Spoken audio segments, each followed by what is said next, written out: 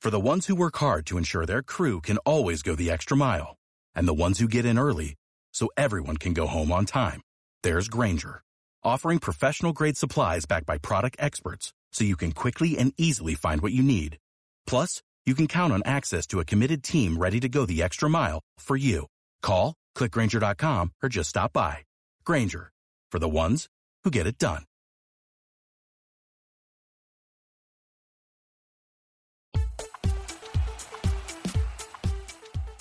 Hello and welcome to the 1865 Match Report. Today we're looking back at last night's 2-1 victory for Nottingham Forest, where goals from Taiwo and Chris Wood sandwiched Gustavo Hamer goal for Sheffield United to earn Forest a victory against newly promoted side. It was a full house at the City Ground, so was it going to be Forest delight under the Friday night lights where our football reached new heights, or was it going to be a massive bag of shh? I'll let you fill in the missing gaps there. Having promoted a couple of kids from the youth team last week to do the match report, we're going to go with a mixture of youth and experience today as we welcome back Adam. Hi, Adam. Hi, mate. You all right? Yes, I'm fine, thanks. And our gritty old vet, Baz. Baz, morning. Hey up. Good. So, it was the first match back at the City Ground after the summer break. And was the atmosphere as good as we always expect it to be, Baz? It started off well. So we started with a minute's applause for Trevor Francis and for Chris Bart-Williams, which must have gone down very, very well with the Sheffield United fans. And Mullen Kataja was as good as ever, but things kind of changed as the match progresses, as I'm sure we're going to get to. We'll get to that. And we had a couple of maybe surprise changes in the lineup, Adam. Yeah, I must admit, we were in the pub and we saw that come in and we went, oh. But I don't know. It's a weird one for me because looking at the defensive side of things, at least, seeing the back three of Worrell, McKenna and Bolly was strange because we had Niakate on the bench. He then came on later in the game, which shows to me he's at least got some degree of fitness. So not starting him was a strange one for me. And then obviously Yatesy being left out was maybe a strange one too. Yeah. So who came in for Yates? So Taiwo came. So the front three was Taiwo, Jono, and Gibbs White. So Taiwo started after not starting and then replaced Yates, basically. That's it, yeah. And was the other change at left wing back? I believe? Yes. So apparently Ina's got a minor knock, so did something in training, which is pretty typical for us for a new signing. And so Nico played at left wing back. Yeah. So I've got to say the Yates omission raised a few eyebrows in our household, as I think I've pretty much come to the conclusion that we can't win a game without Ryan Yates in the team. So to leave him out was a brave move, but it allowed us to have a more attacking slant on the team with Johnson up front with Taiwo and Morgan Gibbs White in a sort of front three. Really, had quite a lot of freedom, and it started off well for us, didn't it, Baz? Yeah, so we started off pretty much on the front foot, and then after 3 minutes, Jono sort of breaks clear on the right-hand side, does the little pullback to Serge, and then Serge places this cross that Taiwo just skips between the defenders and heads it home. And we think game on. Game on, yeah. It was another great goal by Taiwo, wasn't it, Adam? And that's, 8 in 6 or something, if you count last season, which is pretty good form, really. Yeah, but he's looking amazing, isn't he, Adam? Oh, he looks fantastic. And I think the thing is with that goal as well is that he got in between the two defenders. He heads it home comfortably. It was a great ball by Serge. I'm sure we'll talk about the second goal as well later. And but the both crosses by Serge were great.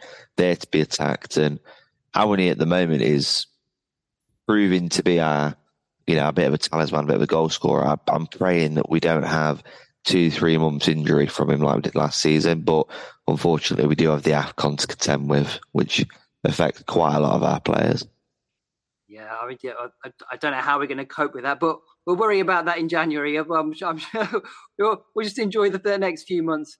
I think The other thing I'd like to just say about the yeah. goal as well, and this is also with the Arsenal goal, is it's the way he skips between the defenders. He's got, because he comes across as quite clumsy, but actually that little movement that he did to get between the defenders, and that's what makes the goal, both that and the Arsenal game, and that's something to be savoured.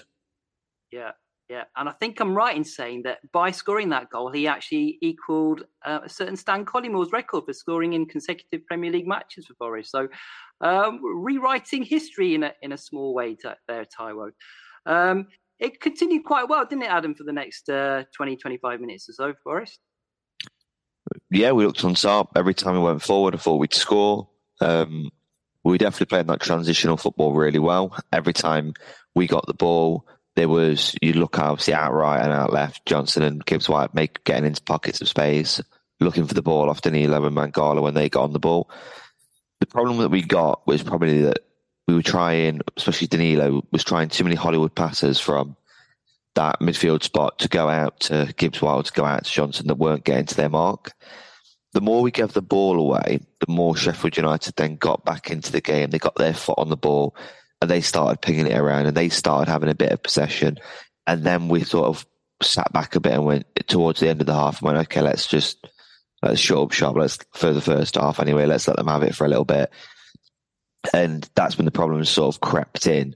After the goal went in, we had about 10, 15 minutes. And then after that, we kind of almost retreated a little bit, which was a little bit frustrating to see just before half time. Yeah, it was almost a bit too easy for us, wasn't it, Baz? I mean, it was like we had our foot on their throats and then we took it off, didn't we? I think what my thought during the first half was we're so used to playing on the counter that we don't really know what to do, how to break through someone when we've got the ball. Yeah, I mean, I have to say, I was impressed with some of that passing in the first half. That's probably the best bit of passing I've seen us play for a very long time. We sort of managed to ping it around a bit. It's the back three, especially, was sort of getting involved with Danilo and Mangala. Mangala had a really good first sort of half an hour or so, didn't he, Baz? I think that's kind of what let them back into the game. Was Mangala started really, really well and was controlling the midfield, but he sort of tired or something, and that's why they started getting control of the midfield and then taking on the game. The other thing I'd say, although it was probably more passing than we've seen for the entirety of last season, it's still not very good. It's not what you'd expect from Premier League level. No, let's put it that way. But it was an improvement, so we can take a bit of crumbs of comfort from there. Adam, you want to say something? Yeah, I think that Mangala's performance was absolutely unbelievable first half. Like the way he'd get the ball and just turn on it and then play the pass, they just couldn't contend with it at all. I think one thing that they struggled with first half is that they weren't really necessarily playing the out and out wingers. They were playing, Traore was tucking inside behind the strikers. They weren't really playing wingers. So our wing backs, when they were bombing forward, there was no gap being exploited behind them. So like when Williams and Aurier were going up, and Aurier was basically a right winger last night for large parts of the game, but they were going forward and not getting punished. The gap that was left in behind wasn't being exploited, and that did change in the second half from a tactical decision. Yeah. I think the only other Boris attempt I can sort of really think of was there's a couple of instances. One was a possible penalty shout for Taiwo, Baz. It was around about where you sit. So what you probably have the best. So I mean, at the time, I thought it was nailed on, but and then we were all complaining, going, "Where's VAR? Where's VAR?" Apparently, I read looking at like a match report, like a minute by minute thing at half time. Apparently, VAR did check it. And the only thing I could think of at the time was because Taiwo had done a really long run, done like 30 or 40 yards to get up the pitch. And you could see as he was entering the box, he looked like he was running out of steam a bit. So maybe from where the ref was looking, it was like he was stumbling anyway. So the fact that the two defenders sort of barged into him a bit, he was going to go over before, even without the defenders. Yeah. I think they also said the initial contact was outside the box anyway, so he probably wouldn't have got penalty. And there's maybe one other decent moment where Brennan Johnson had a shot, Adam, which went out for a corner. Yeah, we did create a few chances, and there was also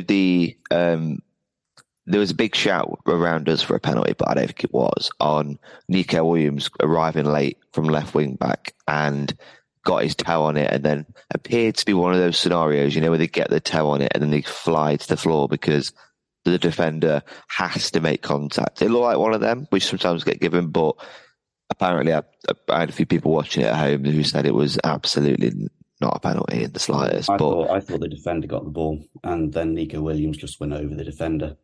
Yeah, which is probably what happened, to be fair. Obviously, I haven't seen the highlights for the game, but from where I was sat, there was a big shout, but I didn't really think it was. But we did have a few chances. We got into good positions and wasted the ball a couple of times. I remember there was one scenario where Danilo was on the edge of the box, sees Brennan Johnson on his outside, but it was always going to be a difficult pass and decides to pass it when realistically he should be testing the goalkeeper. The space opened up. And that was kind of a theme. I don't know if you noticed that, Baz, from the first half, that whenever Morgan got the ball, whenever Danilo got the ball 25, 30 yards out, they were absolutely content with giving them that space. Yeah. They were more concerned with marking Taiwo and Brennan or the wing backs when they got forward, that they weren't bothered about the likes of Morgan and Danilo and Mangala having the ball from 25 yards out. It's in many ways, they were basically a mirror of us. Yeah. The way we play, which is, let them have the ball 30 yards out and then cram the box. I'd also say, so Morgan Gibbs-White, obviously having played for him and played against us for Sheffield United, he was getting loads of stick off the Sheffield United fans. And I think he made a number of wrong decisions, the wrong pass, choosing to shoot and stuff like that, because he wanted to stick it to their fans and give them the ears that he gave the Wolves fans. And I think he took it on a bit too much rather than just like concentrating on his game. Yeah. I think you're probably right there. The only, as you said, so we dominated the first 25 minutes or so, but Sheffield United did come back into it. But the only chance I can think of is where they had a shot was when Vinicius Souza had a long range shot. What do you think of the save there, Adam? Was it a good save or one for the cameras? I was right behind it because I sit in the lower Trent, so. Initially, I thought it was a really smart save, but then I realized when he caught it, I thought, he's probably is one for the cameras. But no, look, it was a smart start. It was good that he didn't palm it around for a corner. There wasn't a lot of juice behind the shot. But considering, I think this is probably where we need a bit of perspective, though, because I came in, I went in and got a beer at half time, and I was disappointed watching that first half. I thought that we didn't sort of make our advantages pay. We only went in 1-0 at half time, and we could have had 2 or 3, and we should have had 2 or 3, and we didn't really give them an awful lot. But if I'm looking on the glass half full side of things, we played a Premier League team at home, and whatever our opinions are in Sheffield United, they are a Premier League team. We played them at home. We gave them next to nothing in 45 minutes, and we could have had 2 or 3. So I suppose there was 2 ways to look at it. But yeah, they were very limited to not a lot. I do remember a scramble that went into Turner's hands where Sheffield United had a bit of a scramble in the first half from a corner, and then it ended up safely in Turner's hands from a really, really good block by, I think it was Bolly or it might have been Worrell, sort of later in the first half. But other than that, I don't remember a lot they had, and I don't remember a team having so little at home against, when we've played at home against Forest for a long time. So I suppose that is a positive. Yeah, I mean, that first half, I was thinking this is probably the worst team we've played in the past year in terms of a Premier League team. Which is probably expected considering the summer they had it. They did look like a championship team, but they managed to get into the game in that end of that first half. We're expecting Boris to get maybe a bit of a rollicking at half time from Steve Cooper.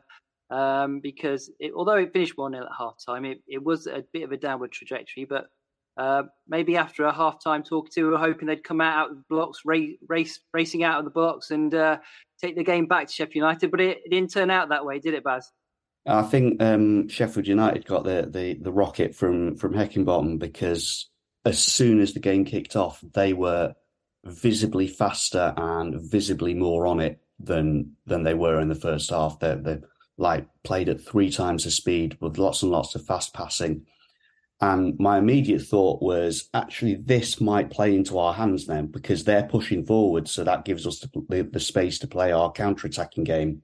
But of course, it didn't work out that way. I think we have some defensive work to do, because this is 3 goals now we've conceded, all of which came from like that second phase from defending a corner. So we seem to be all right at that first phase when the corner's coming in, but as soon as it gets cleared and moved out a little bit, we lose our heads. And it was Harmer, wasn't it? He had acres of space to pick the point where he wanted to put the ball. Yeah, it was a great goal, wasn't it, Adam? Yeah, I think that's the thing. The goal was fantastic, and Gustavo Hamer's a player that, when Coventry didn't go up, I was in my head, I thought, it would make sense for us to go for him. And to be honest, I'm quite surprised that he went to Sheffield United, because I think he's better than that level. I think he's more of a mid-table Premier League player now. I think he's probably too good for them in a way. But his goal was fantastic. And I think he played well on the night, to be honest. He was spreading passes around a lot. I think he played well on the night. We just didn't come out second half at all. And the goal was coming. Before they scored the goal, they were having more shots. They were having more meaningful attacks. We everyone said around me that it was just a goal is coming here. Yeah. I think you mentioned the defensive side of things. I think the problem is that we don't get out. You'll notice it at all. We just don't get out. We clear the ball, and then we don't get out. I don't know why. Well, I think maybe I think playing with 3 centre halves is maybe contributing to that slightly, because they're all 3 are sort of having to stay in that line along the edge of the 18-yard box. Specifically for that period against Sheffield United, I could see a massive Ryan Yates shaped hole in the midfield there. I think he probably would have been out to Gustavo Harmer a bit quicker and maybe try and block the shot, because that's what he tends to do in those sort of situations. It's probably just worth pointing out as well that Sheffield United made a half-time substitution where they brought on a speedy winger Larouche instead of Max Lowe, and that added bit of pace really caused us trouble. That you mentioned in the first half, Adam, that Aurier played more or less as a right winger. And Larouche coming on that left-hand side really sort of looked to exploit that space behind us, didn't it? Yeah, so what seemed to happen was we were still playing the 3-back with the wing-backs, but every single time Sheffield United got the ball, it was almost like their midfielders and their centre-halves didn't even have to look up. They just played it into the gap that was left by Aurier. And that did a controversial take. I don't think Aurier had a good game on the night. I think his 2 assists were fantastic, but they were 2 moments of brilliance. I think his general game, especially defensively, was really, really poor. And I don't think he can play wing back. He certainly didn't show me tonight that he could play wing back. In a back 4, he's by far our first choice right back. There's no doubt in my mind about that. But when it comes to playing as a wing back, I think if Aina was fit tonight, I think we might have seen Aina playing left wing back and Nico playing right wing back.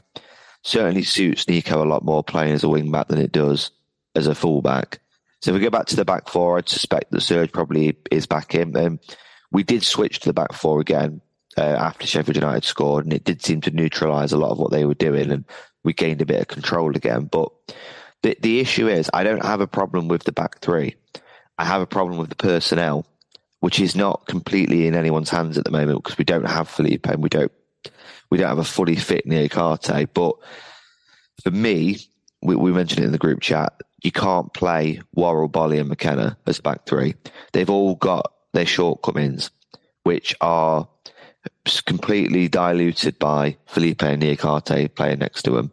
But on the night, I think McKenna showed to me, and probably to a lot of Forest fans, why he will be nowhere near the side if we have a fully fit defence. And also, you can see why we're trying to bring in another centre-back, because I really don't think he's of the quality that we need to be at. I don't want to slate players or anything, but I really I watched last night McKenna and I thought I really can't understand how he stayed on the pitch.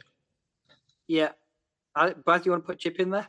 I really, really like Scott McKenna. There's something about the way that he plays that it's that like economy of movement or whatever. But as soon as he won the tackle, his head kind of went and he didn't know what to do with it, and he gave it away. And it's a real shame because I think I said in the group chat, it's like, yeah, we could play one of those three, maybe at a push two of those three, but all three of them together, their shortcomings add up, and it means that we look worse than we actually are. I mean, they defensively in general they sort of did okay, but especially against a team like Sheffield United, where we want to be on the front foot, they can't give what we need for the rest of the game. Yeah, I tend to agree with you. I mean, I would always worry when both McKenna and Worrell are starting. I think you could probably get away with one of them in a starting lineup, but it's that whole situation where I don't think we can win without Ryan Yates in the team. I don't think we can win without Tayo in the team. I don't think we can win without one of Bolly, Felipe or Niakate in the team as well. So if we were left to two, down to two, if the injury crisis hit again, and we were left with McKenna and Worrell just there, well, I think we'd be in trouble.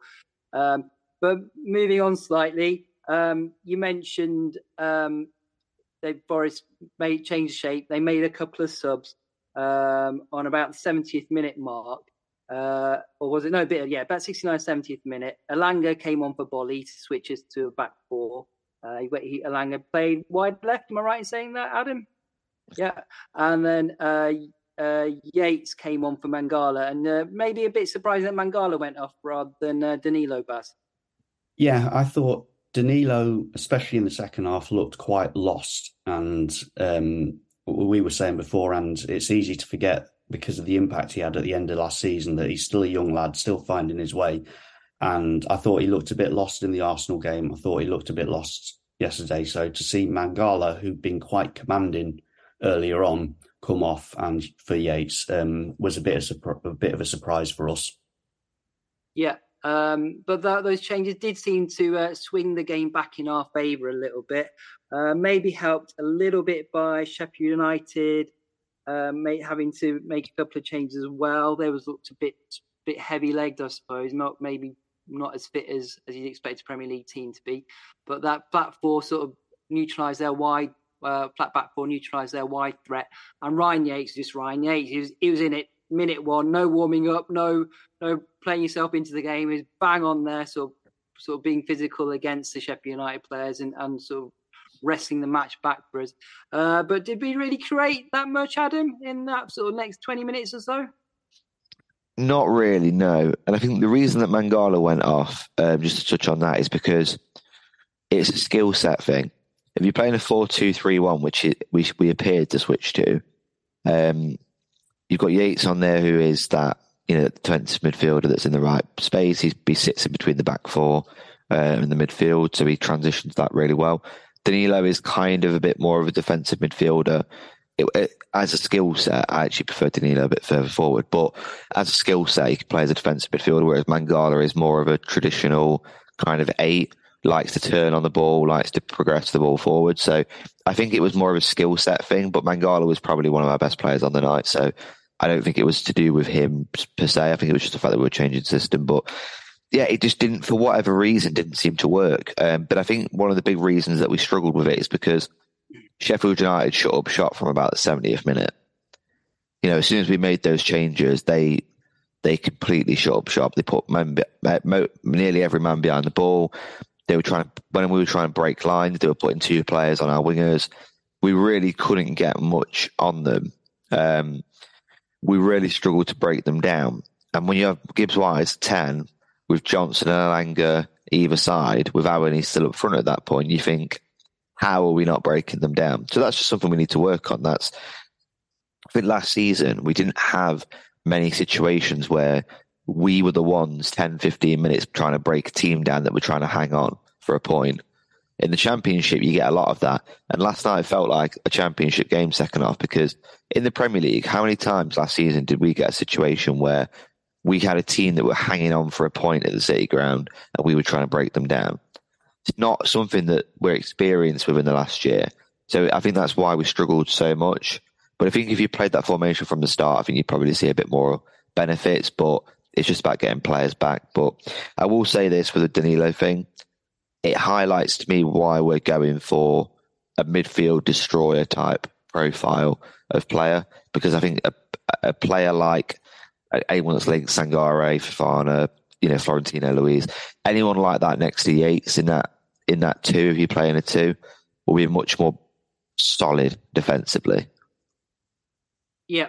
I tend to agree with you there. I think, as going back to my previous point about not being able to win without Yates, so it would give us another option. And if Yates is injured, if you got managed to sign somebody, how long we got to? Sorry, Baz. We've got 5 minutes left, so we might have to stop and restart. Okay, all right. Okay, we'll start off again. So, and it took a last roll of the dice from Steve Cooper, making a substitution. Taiwo coming off and Chris Wood coming on in the 90th minute to win us a game, Baz. Yeah, to be honest, I was surprised that Taiwo stayed on as long as he did, because obviously for the Arsenal game, Steve Cooper made a point of needing to protect him following his injury. So yes, to keep him on as long as he did. But then I can see that, there would be howls of derision as soon as Taiwo comes off and Chris Wood comes on. And there was the bloke behind me started screaming, "It's dead Wood, Cooper's going to lose his job now." But I mean, Chris Wood did exactly what Chris Wood is good at, which is sticking his head into a dangerous area. Another, as Adam's mentioned, a really, really good cross from Serge Aurier. Chris Wood just sort of glances at it, making the leap against a defender, and it goes in. 90 minutes, I think it was. Yeah. And and the bloke behind me was suitably chastened. Yeah, well, we always thought Chris Wood was a great signing, and he's going to be a brilliant player for us. We've always said that all the way along. After that, was it a nervy hanging on for us, Adam? We got our first City Ground experience of the extended injury time. Was it nervy? Was Sheffield United threatening at all? Not really. I mean, they had the ball, but I don't think they did too much with it. I think what Chris Wood can actually give us is a lot of people have been calling for a backup striker. And that's something we need to dip into the transfer market for. Chris Wood could save us a lot of money here, because I know we did have to sign him permanently for 15, 20 million, whatever it was. But if he can be that backup striker, I mean, he looked so much fitter last night. I don't know if anyone else noticed that. He looked sharper. He looked fitter. He sprayed a couple of crossfield passes as well. He looked like a completely different player. So if we can get a fit and firing Chris Wood, then absolutely happy days, because Taiwo will pick up an injury now and then. Obviously, we've got AFCON. So if Chris Wood can be the guy to step up and step in when needed, then that's going to be absolutely invaluable to us. But yeah, I mean, Sheffield United huffed and puffed a little bit, but I don't think they deserved anything out of the game. I think they created the chance and stuff, but I think in general, I think we probably were just about good value for the win. Just a quick word about Ryan Yates towards the end of the game as well. There was one point where he picked up a lost cause where it was going out for a throw-in, and then immediately corner flagged it, had two men on him, was proper physical getting these two guys off, and then somehow managed to get a shot in, which got headed over. And I said, right, he should have man of the match just for that. Yeah, brilliant. So it finished. Forest 2, Sheffield United 1. We bag our first 3 points of the season. And Forest fans went home happy in the rain. The 1865 Match Report. Don't you love an extra $100 in your pocket? Have a TurboTax expert file your taxes for you by March 31st to get $100 back instantly. Because no matter what moves you made last year, TurboTax makes them count. That means getting $100 back and 100% accurate taxes only from Intuit TurboTax. Must file by 3/31. Credit only applicable to federal filing fees with TurboTax full service. Offer can be modified or terminated at any time. You're listening to 1865, the Nottingham Forest podcast. Hi, welcome back. We're going to have a quick view from the opposition now from the Red Half of Sheffield podcast. Hey guys, this is Chad from the Red Half of Sheffield with a post-match report. Blades fall 2-1 to Forest, and to be honest with you, all credit goes out to Forest. I thought they were the better side for 3/4 of the game. To close the end of the first half, United were probably the better side. And then, obviously, they were the better side to come out of the second half and getting the equalizer. But when Forest went ahead in 3 minutes, I thought, oh boy, this could be a cricket score. But United were able to grow into the game. And, I mean, everything goes out to Chris Wood and Forest.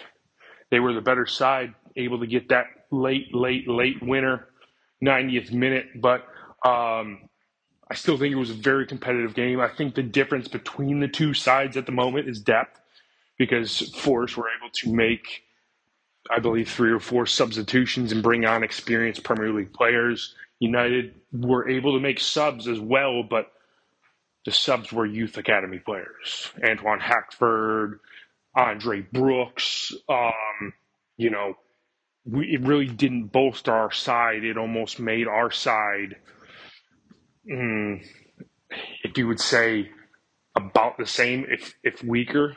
And, after United went in front, or leveled it up, Forest went back on the front foot and kept poking and prodding, and eventually found the winner. And it was too late in the game, and United couldn't do anything. And it was kind of like, once that goal went in from Chris Wood, heads dropped, shoulders dropped, and it was like, we're going to lose again. But all in all, it was a much improved United's performance than the one they put out opening match day against Palace. All the best to Forest going forward, and we can only hope to be some semblance of Forest to be able to stay up. If we do play like we did last night, we probably have a pretty good chance of staying up if we get that much-needed striker. But it's so tough, and United are going to have to do a lot here before the transfer window closes. We shall see where the two teams are in the reverse fixture later in the season. But I will say one thing before I go: up the Blades. Brilliant. Thanks for that. And now we've got a quick news roundup from our Callum. Hi, this is Callum with the 1865 News. Strap in, because a lot can happen during the transfer window in the space of a week, and it has. So I'll start with transfers in, and I'll go in positional order. So in terms of goalkeepers, we've had Matt Turner officially arrive for around £7 million, obviously played against Arsenal. Dean Henderson, he was looking to be kind of set to join next, to battle with that position with Matt Turner, but an injury to Tom Heaton has caused Man United to keep him around. He was on the bench for them the other day, and they've said that they need a replacement if they're going to let him go, which we've been through that already with them getting Onana and replacements for De Gea, so not too sure how that's going to go. But Alan Tate did go to Old Trafford to discuss this, but The Athletic have since reported that Dean Henderson's not an active target for us at the moment, so we'll have to keep an eye on that one. In terms of defence, there's an interest in Victor Nelson of Galatasaray, who is a centre-half. There's also been reported interest in Taylor Harwood-Bellis from Man City, another centre-half who was on loan at Burnley last season. And Benfica's Morato has also been discussed in that position. There was interest in Trevor Chalobah at Chelsea, but apparently he rejected the opportunity and has been injured since as well, so it doesn't look like that will happen. I'm sure you all know that Nuno Tavares, there was a proposal for him as well as a left-back, so that's ongoing. Different prices are coming in and out of that one, but obviously Fabrizio Romano tweeted that, so that is likely. The Athletic have reported that as well, so it looks like we're keen on him. There has been reported interest in Juventus's Filip Kostic, and he's he's very versatile, but he's played left back, left wing, left midfield and bits like that, so I presume that's that position still being looked at there. And Ian Maatsen was also of interest from Chelsea. That was at the start of the window as well. But I think he wants to kind of fight for his place at Chelsea. In terms of midfield, there was a €4 million bid for Zenit midfielder Wilmer Barrios, rejected late last week, I think it was. Sangare is still of interest to Forest, has been for over a year. Apparently there was reported interest from Bayern, but that's been shut down, so it doesn't look like they are interested. Liverpool have come up as interested in him, but they're also they've got their eye on a few midfielders and have obviously just bought a new one in. And the only other team that have really been reported to be interested is PSG. I'm sure a lot of teams are interested, but that's all we've heard so far. But we're still working on that one and haven't given up, according to the Athletic as well. There's a strong interest in Benfica's Florentino Luiz as well, so it looks like he's kind of a backup in that position. And then last night it was reported by David Ornstein that we've made a verbal proposal to sign Youssouf Fofana from Monaco for €35 million plus add-ons, and trying to get an agreement in place with the player. Other clubs are alert to that, and he is a very high calibre player in that position. So those are three kind of big players as well, so it seems like we're really focusing on that position to kind of get that big blockbuster signing. Bologna midfielder Nicolas Dominguez, we've reportedly bid for him as well. I don't know if he's as defensive as a midfielder, but he's another one. He's an Argentina international. And from the top of my head, that's what we've got recently in terms of transfers in and rumours. In terms of transfers out, we've said goodbye to Steve Cook, who has gone to QPR. Wish him the best of luck. Gustavo Scarpa's gone to Olympiacos on loan, so good luck to him as well. And then it's reported that Emmanuel Dennis may have interest from Crystal Palace as well as other teams around, so that's something to keep an eye on. And then obviously the big transfer out that we're keeping an eye on is Brennan Johnson. There's been interest from Tottenham. They've reported to kind of want to include players in that sort of deal. Brentford have obviously bid a few times. West Ham are now interested. Atletico have been keeping an eye on the situation. And the most recent one has been Chelsea, since their bid for Michael Olise fell through. They're supposed to be front runners. They've also mentioned players being included, but apparently Marinakis just wants cash because it would be pure profit. So it looks like there's kind of an inevitability that he may leave, and it might be Chelsea that push the most. So keep an eye on that one as well. And then George Sirianos, the former head of recruitment, has returned to help identify transfer targets, which may be why everything's kind of ramped up recently. He's on a consultancy basis after being sacked in October. And then in terms of injuries, we had Niakate and Taiwo Awoniyi back in the squad against Arsenal. Obviously, Awoniyi came on. Niakate, Biancone and Toffolo played minutes for the B team as well after injuries. Felipe, unfortunately, is no closer to returning to the squad, according to Cooper, who have to keep an eye on that one as well. Other than that, we've had Brandon Aguilera confirmed as staying up until January at least, around the B team and around the squad to see how he can develop. Steve Cooper's been impressed with him. And then we've also been drawn to Burnley at home in the second round of the Carabao Cup. Thank you very much, and I'll be back again with the news soon. Brilliant work as always, Callum. We're very lucky to have him on the team. Just to round off the pod today, we're just going to talk about a few little odds and ends around the match last night. We mentioned it was a great atmosphere at the start of the match. Did that continue during the game? Were Forest fans sticking with the team even though they weren't playing brilliantly well for periods last night, Baz? I think the second half, the atmosphere started to turn, and it's the first time since Steve Cooper came in that I've heard it turn like that. There was obviously the expectation that we should walk all over Sheffield United, and it wasn't toxic, but it wasn't the same sort of, no matter what happens, we're going to get behind the team. And the fans sort of went a bit quieter.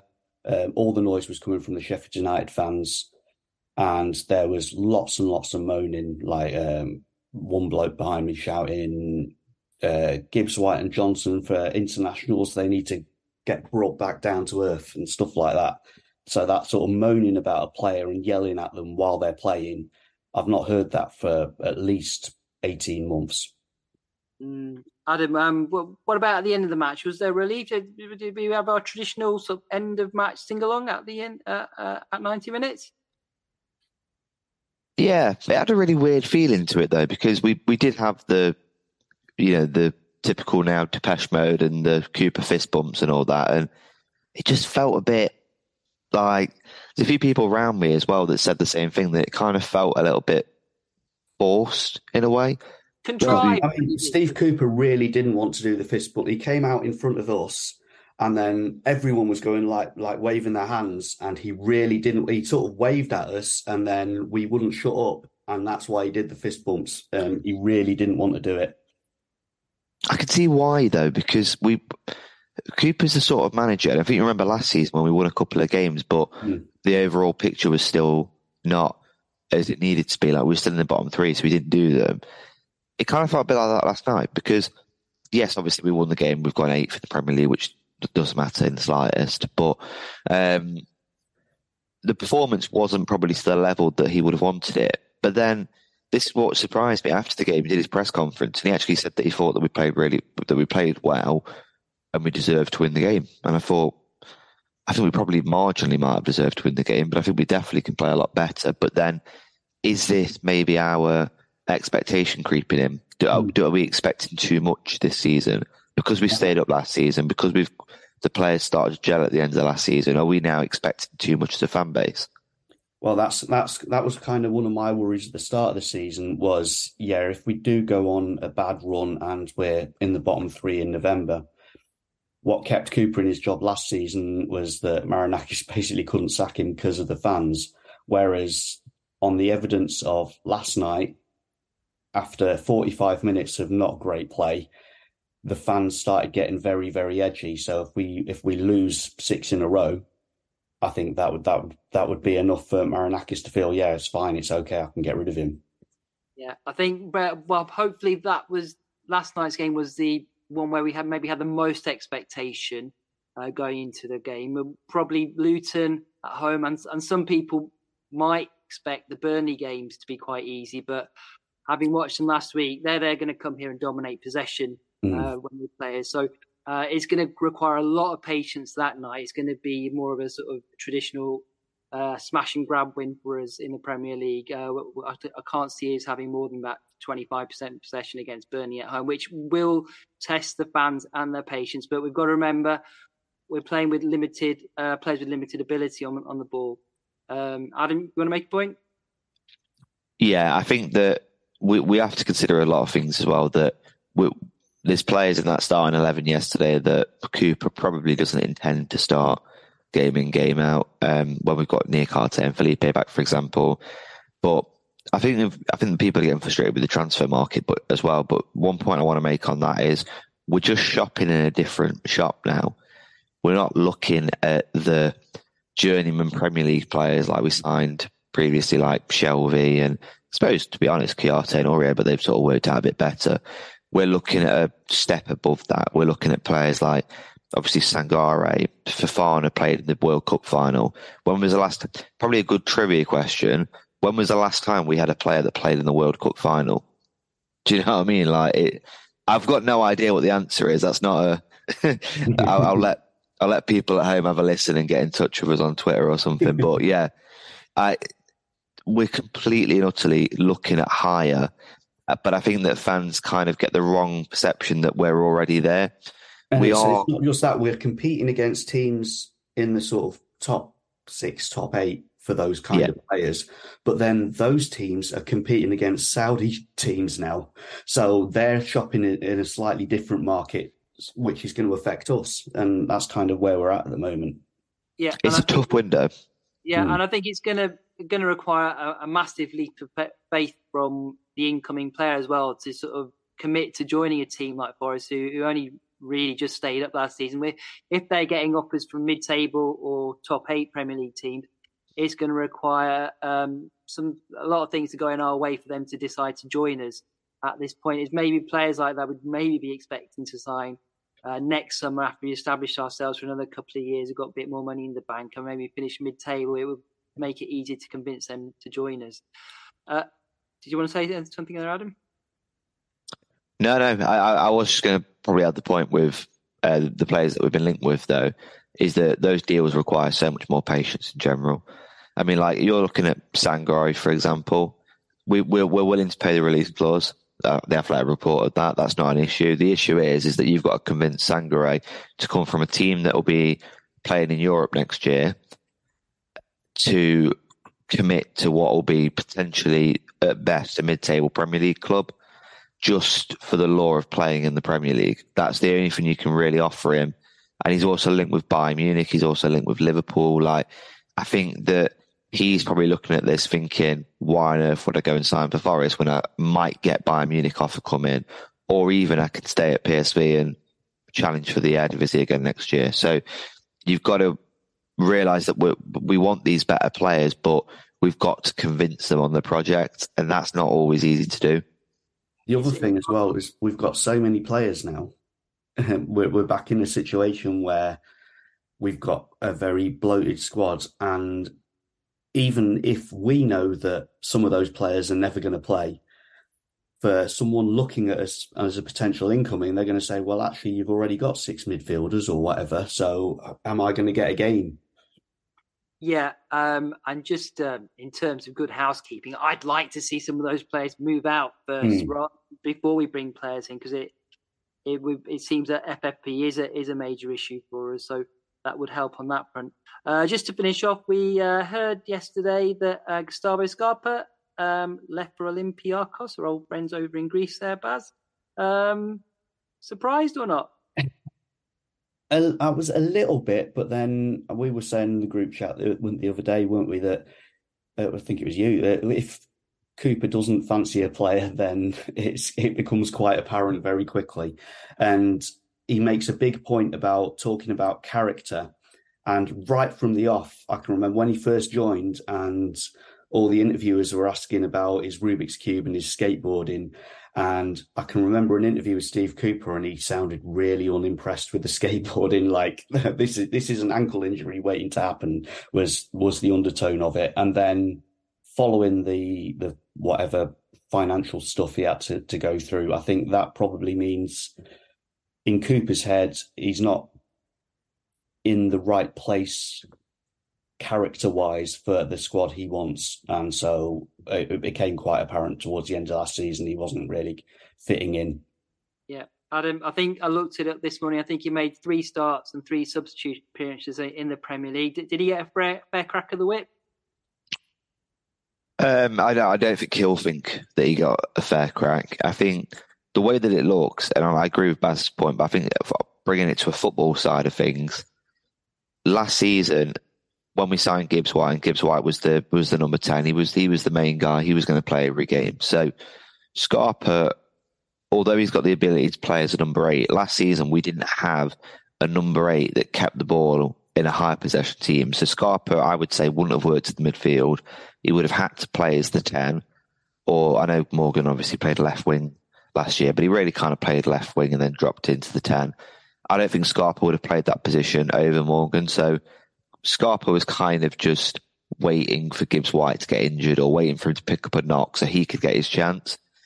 And without sounding harsh to Scarpa, he's not an impact player off the bench, and that's just not his game. You know, that's not his skill set. He comes off the bench, you want an impact player, like obviously like Anthony Alanka. Like, you want someone that's going to make an impact. You want someone that's going to run at tied defenders, or someone that's going to get on the ball and create something. And although he might have been able to do that, I just think that when he came on as a sub, he looked a bit lost. So maybe he didn't have a run of games, but him having a run of games would have meant he would have played in front of Gibbs White. So he was never going to get that. Yeah, I tend to agree with you there. Maybe points back to our slightly muddled transfer policy from last year. But anyway, we wish him well for his time in Greece. Thank you, listeners, for joining us. If you enjoyed today's show, please do subscribe and leave us a review. And we'll be back next week with our match report on the difficult-looking away trip at Old Trafford against Manchester United. See you then.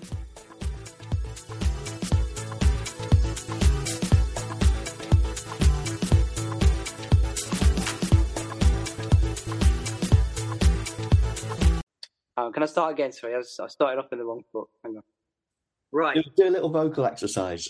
La la la la la. Whoa, whoa, whoa, whoa. Hello, hello, hello, hello, hello.